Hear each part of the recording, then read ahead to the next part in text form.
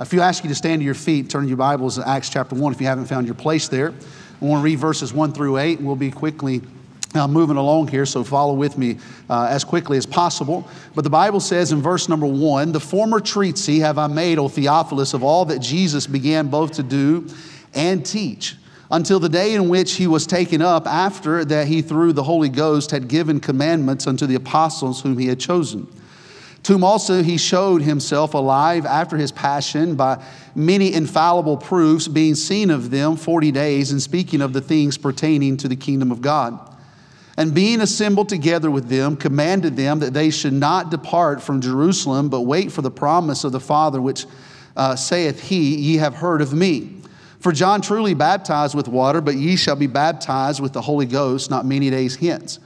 When they therefore were come together, they asked of him, saying, Lord, wilt thou at this time restore again the kingdom to Israel? He said unto them, It is not for you to know the times or the seasons which the Father hath put it in his own power, but ye shall receive power after that the Holy Ghost is come upon you, and ye shall be witnesses unto me both in Jerusalem and in all Judea and in Samaria and unto the uttermost part of the earth." Thank you. You may be seated. Just by way of introduction, we begin looking at this text. Our mission as Christians should be to magnify the Lord Jesus Christ through worship and through His Word. We should be looking and seeking to move believers in the Lord Jesus Christ toward a maturity in ministry. While we were serving as missionaries in Santiago, Chile, we had something in one of the churches on the wall that said, every saint a servant. And so as we think about our life and our walk with the Lord Jesus Christ, our end goal is to get everyone involved in the work of the Lord. And the work of the Lord, the Bible tells us clearly in Luke chapter 19:10, for the Son of Man has come to seek and to save that which is lost. And so there's nothing that the Bible leaves for us to be confused about or uncertain about what that work is. And so that work that we talked about in Acts chapter number 13 that we're called to is the work of going out into this world and preaching the gospel of the Lord Jesus Christ. It's going out and making Jesus known to our neighbors and to the nations.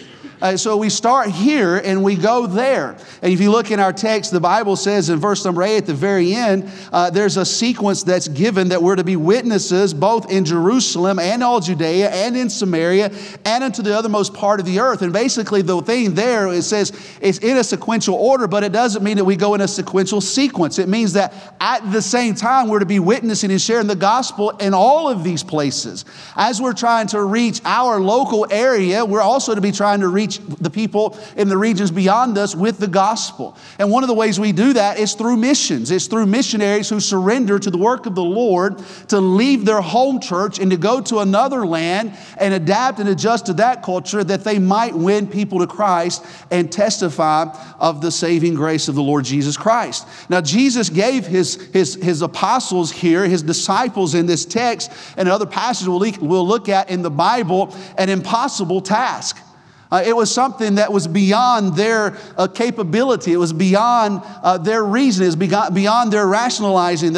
As they looked at the task of taking the gospel to the ends of the earth, they had no way of understanding exactly how that could be accomplished and how that would take place.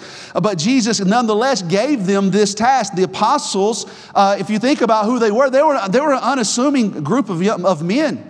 They were just common men. They were just fishermen. The common trade of the area. There wasn't anything that was supernatural or specific about them lives that qualified them more so than anyone else. They were no different than you and I. They weren't great orators. They weren't Pharisees like Paul was and others who had studied religion and had a great handle and a grip on the Word of God and could give an answer of everything and every question that every man could possibly ask of them. They were just a group of men that had faith in God to obey Him and launch out into the deep and trust God to do through them what they couldn't do themselves. And we look at this book and we read through the unfolding drama of redemption from Genesis to Revelation. It's a story of a great God doing extraordinary things with a bunch of ordinary people. And he still wants to do those same things today. As we just need to put ourselves in a place where God can use us to do those things. But if you think about these men had no religious training. These men had no financial backing. These men had no public prestige. These men had no political influence. They were just common, ordinary men. These men had great obstacles in their way. You think about the people that they were facing and those who were in governing at that time and controlling the lands. They were going up against the imperial kingdom of Rome, and as steeped in its paganism and debauchery and the sin that filled the streets of the city of Rome. Then they're also going against the intellectualism of the Greeks, which would be a lot similar to what the Hutchins faced with the Kiwi people there in Greek, thinking that our mind is sufficient to meet all of our needs, and if we just put ourselves to it and we apply ourselves, we can better ourselves, but we still can't save ourselves. And they faced this intellectualism of the Greeks, but then they also faced the religious bigotry of the Jews, those who, because they had the law, thought they were not in need of the law, and they were not in need of a Savior, and were trying to earn their own self-righteousness. And these are all things that these men were facing. These ordinary men who had no special skills, who had no special training, who had no influence over the lives of the people who were ruling these lands. They were facing these obstacles, but in spite of all of these obstacles, Jesus still commanded them to go into all the world and preach the gospel. In all of God's goodness to us, the one thing He requires most of us is obedience. The Bible tells us that obeying is greater than sacrifice. And a lot of us, we want to sacrifice a lot of things to the Lord, but we're doing it to the neglect of obeying the word of the Lord. And we'll sacrifice our time to do certain things, but we won't obey the Lord in taking the gospel out and sharing it with others in our Samaria, in our Jerusalem, in our Judea, and much less into the othermost parts of the earth. But what God requires most of us is obedience, more so than sacrifice. When we think about what these men did and what they accomplished, and we look at how that it happened, it is commanded to us to be witnesses throughout the entire world. The book of Luke talks about that. Ye shall be witnesses. If you're in my introduction to missions class, you know what this English lesson is, right? The noun comes before the verb. In order for us to be witnesses, we must first be a witness. And in order for us to go out and testify of the saving grace of the Lord Jesus Christ and the power of the gospel, we must have first experienced it in our own life. And as we've experienced it in our own life and we've been a witness of the changing power of the gospel, then that motivates us to go out into all the world and preach that same gospel to Kiwis who don't even understand their need of it, because we have the hope that it is the power of the gospel that will change their lives. Why is that though? Because we first witnessed it. That's right. It's hard so many times for us to testify of something we've not witnessed ourselves and to give secondhand knowledge of something. But we are commanded to be witnesses. But before we can witness, we must understand we first have to be a witness. And that's what these men were. They were ordinary men, but they're witnesses of an extraordinary power. They were witnesses of the power of the gospel to change lives because it had changed their lives. We think about our faith. We need to go back to the fundamentals of the faith. We need to go back to the Great Commission that was given. We need to go back to this responsibility. One of the things, today's message is we're going to look at some things that will be very helpful to us. But one of the things that frustrates me most as I sit around and I talk to men my own age, my own generation, and those that are coming behind us when we talk about missions and we talk about the message and we talk about the method and we talk about the means. And there's so many people who are wanting to mess with the method of missions. There's nothing wrong with the method of missions. The method is proclaiming the gospel of the Lord Jesus Christ. We don't need to change that. There's not a better way. There's not an easier way. There's not a quicker way. We have other means that we've never had, but the method is still proclaiming the gospel of the Lord Jesus Christ to those who are without Christ. And we need to get back to doing that. We don't need to sit around and have summits and conferences where we try to talk about some better way to do what God has already given us the best way to accomplish. The students talked about it as they went and they saw these cold, hard-hearted people towards the gospel, and they just shared what Jesus meant to them. That hard, fallow ground was broken up. And the seed went in and others watered. And at the end of the week, we saw the increase with 2 people being saved. The church that we were in were Ethan and Chloe Bell's church. Brother Bell was telling us as he was here on campus when we got back that in the 12 years that he's been, I believe it was 12 years, but in the time that he's been there at that church, that was the first Sunday they've had someone accept Christ as their Savior at the church service. You say, wow, I say, glory to God. Right? You know why that happened? We just went everywhere we could proclaiming the gospel. Did everyone receive it? Did everyone take it? Was everyone happy that we were there and excited about it? No, but there were some. Yep. There were those who God had already been working on and preparing their hearts. But if we had tried to come up with some other way, some more clever way of getting the gospel to them, they still may be there waiting for someone to bring the gospel to them. I think about, Dr. R, you love this illustration. You love most of my illustrations because they have to do with Vince Lombardi and the Green Bay Packers. He's a great coach. I love Lombardi. I love his principles. The guys were playing a game, and I was talking, this is a different illustration than we had in class this morning, Antonio. They were playing, and you would probably know the game if I can remember a specific one. They went up and they stunk it up. I mean, they played horrible. And he said, you know what? Next practice, we're going to go back to the fundamentals. And it said that as they went back to the next practice that he reached into a bag and he pulled out a football. These are professional football players. He pulls the football out of the bag and he says, gentlemen, this is a football.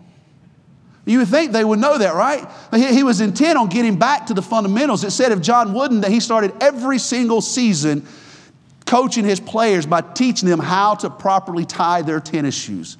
Those seniors had been with him for 4 years. Every single year got a lesson on how to tie their tennis shoes.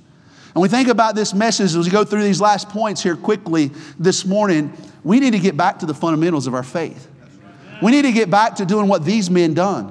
If we're going to see what they saw, we must do what they did. And what they did is they trusted God by faith and they went into all the world and preached the gospel. And so we look at some of these things. The first thing is we need to recognize the presence of the Lord Jesus Christ with us. Verses 1-3 in our text is the former treatise have I made, O Theophilus, of all that Jesus began both to do and teach until the day in which he was taken up, after he, through the Holy Ghost, had given commandments unto the apostles whom he had chosen, whom also he showed himself alive after his passion by many infallible proofs, being seen of them 40 days, and speaking of the things pertaining to the kingdom of God. When you see Acts chapter number 1, verses 1-3, you notice the hero of the book of Acts is the hero that we see in every book of the Bible. It's the Lord Jesus Christ. Acts 1:1, the former treatise I have made unto Theophilus of all that Jesus began both to do and to teach. The book of Acts isn't a book about the Acts of the Apostles. If your Bible's like mine, it'll say up here the Acts of the Apostles. That's not what this book is about. This book is about the acts of the Lord Jesus Christ through the Holy Spirit working in the lives of the apostles. And the book of Acts was written by Luke, a physician that had wrote another epistle or another book. He said the former treatise, he was referring to the gospel according to Luke that he had written, the gospel of Luke. It contains what Jesus began to do and teach on earth. And the book of Acts contains what Jesus has continued to do through the power of the Holy Spirit on earth. It began with Jesus here himself. It continues through the Holy Spirit working through us and in us for the glory of God and for the propagating of the gospel to get it to the ends of the earth. The book of Acts contains what Jesus has done. The Gospels show us that. The book of Acts show us the continuing work of that. The book of Acts is the work of the Lord Jesus Christ through the local church, through the individual believer. The Lord Jesus Christ is still active today. And we think he's not working today like he was working, but he is still working. He's still active through the person of the Holy Spirit of his, working in us as the believers who make up the body of the local church. Luke wrote the book of Luke to share with us what Jesus did. And he wrote the book of Acts to share with us what Jesus is doing.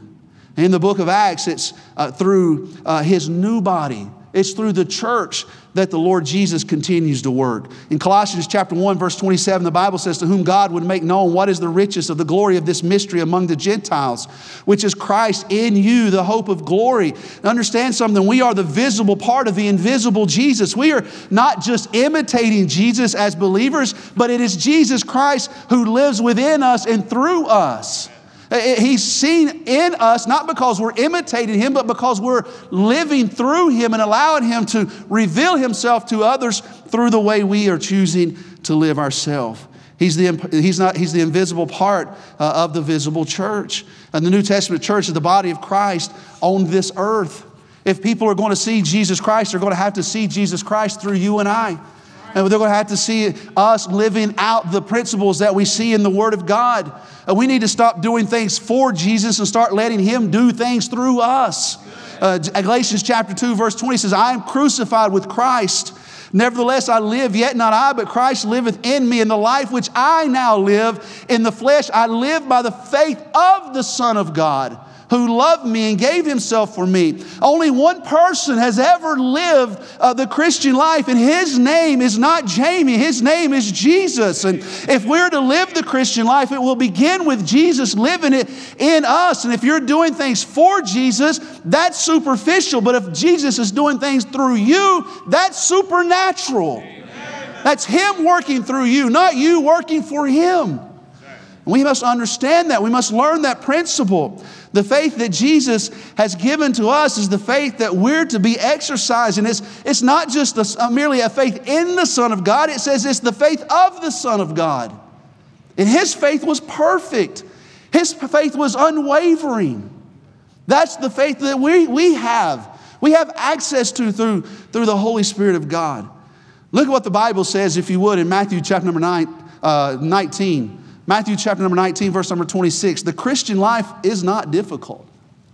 Oftentimes I'll say it's not difficult, but it's simple. But you know what's really interesting about simple things? How impossible they are to do sometimes.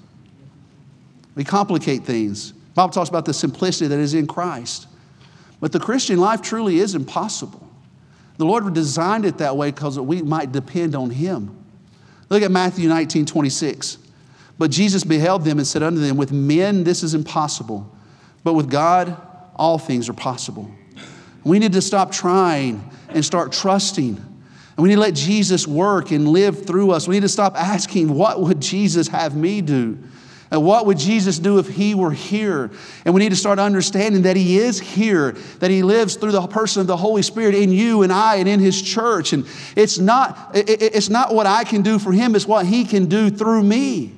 It's Christ in me, the hope of glory. The three miracles in the Christian life are the new birth, is the supernatural life, and then our transformation.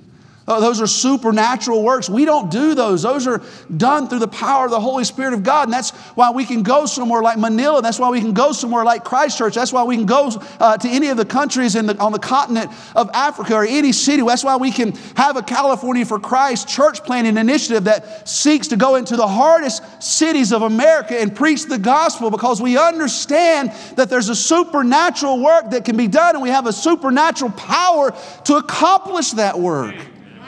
But we have to trust in that. We have to believe God for that.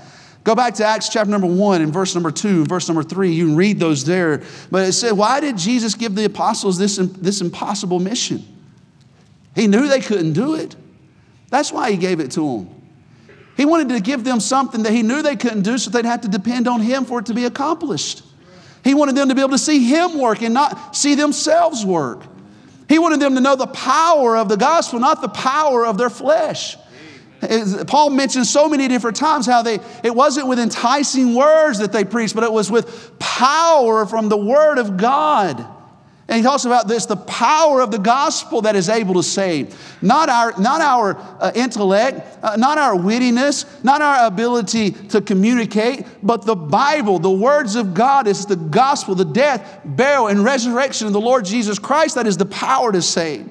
And the mission that we have is given in Matthew chapter number 28. And Jesus came and spake unto them, saying, all power is given unto me in heaven and in earth. Go ye therefore and teach all nations, baptizing them in the name of the Father and of the Son and of the Holy Ghost, teaching them to observe all things whatsoever I have commanded you. And lo, I am with you always, even unto the end of the world. Amen.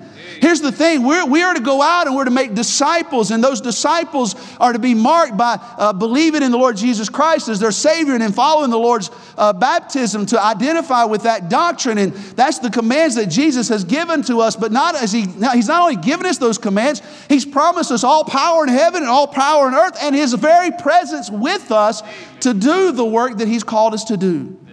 There's this promise that we have, the presence that we have from Him. We have the promise that I just mentioned that He gave to us. And then we also have the program. We don't need a new program for missions. I'm excited to be here at West Coast Baptist College. I'm excited for the direction of Pastor Chappell and Dr. Getch and Dr. Rasmussen. And one of the reasons I wanted to come be here, they're not looking for some new way to do everything. You know what? We need to go back to doing things the old way. We need to go back to doing the things the way they did them in the Bible. We need to go back to stop questioning the Word of God and different things that have to go along with that and looking for other easier ways to do something because, quote unquote, the people don't want to hear the gospel. And guess what? They didn't want to hear the gospel in the Bible times either, right? I mean, you read and study the life of Paul and you follow Paul. Some of them wanted to stone him and kill him. They didn't all open him in welcome arms. They run him out of the city. I don't know why we have this expectation that if we change our method and we change our message, that it probably would change the acceptance because it's not the same message. It's not the same method. It's no longer offensive because it's not the gospel. If it's not the gospel, it doesn't have the power to save. And we need a student body graduating from West Coast Baptist College that says, I'm going to go with my Bible, and I'm going to go with the power that is in heaven and earth, and I'm going to go with Jesus Christ, and I'm going to preach the gospel to every creature because Luke tells us, as Mark says, every creature needs a preacher. And I'm going to be the preacher for some creature somewhere. Stop arguing, stop debating, and stop looking for some other way to do what God has already clearly commanded us to do. And follow this example. If you'll do that, you will see great success because it is obedience that He requires of us. It's not results. The results are in His hands. And when you learn that, it'll liberate you. It'll make you free from all this nonsense that's going on today because all you have to do is simply go in the power of the Holy Spirit and preach the gospel. That's all you have to do. That's sufficient enough. God can use you. God will use you with what you have. God will use you where you are. And God will supply your every need. And here's a program that He's given to us. And that program is simply what we find in Matthew chapter number 28. His program is I told the class today, I'll tell it to you two ways because some people don't understand good Southern English. I'm just a nobody trying to tell everybody about somebody who will save anybody. All right? For you Yankees, that means I'm no one trying to tell everyone about someone who will save anyone, all right? Either way you want to translate it, it says the same thing. Jesus Christ is not willing that any should perish, but that all should come to repentance. And the reason they're not coming to repentance is because we're not taking the gospel to them. The gospel hasn't lost its power. We've lost our confidence in it. And we just get back to realizing that His presence is we have the presence of the Lord Jesus Christ. And we must get back to realizing the power that we have in the gospel, and we must get back to the program that He's given us. Folks, I want to challenge you this, and I apologize, I went over a bit longer than what I meant to, but I'm pretty excited. I'm pretty stirred up about some different things. I just believe that God really could, I don't know if any of you are seeing some of this other stuff that's going on TV about this revival. I don't know much about it. I don't get caught up in things like that. But I do believe that if this student body would take what I just preached, which is simply just God's plan of getting the gospel to the ends of the earth, there'll be stories written about some of you that'll be in that library one day that another student will come and check out and will read about. But if you quit, or if you don't stop rejecting this, and you don't stop trying to look for some other way to do it, you're going to remain an ordinary person. And you'll never know the extraordinary power of our amazing Savior.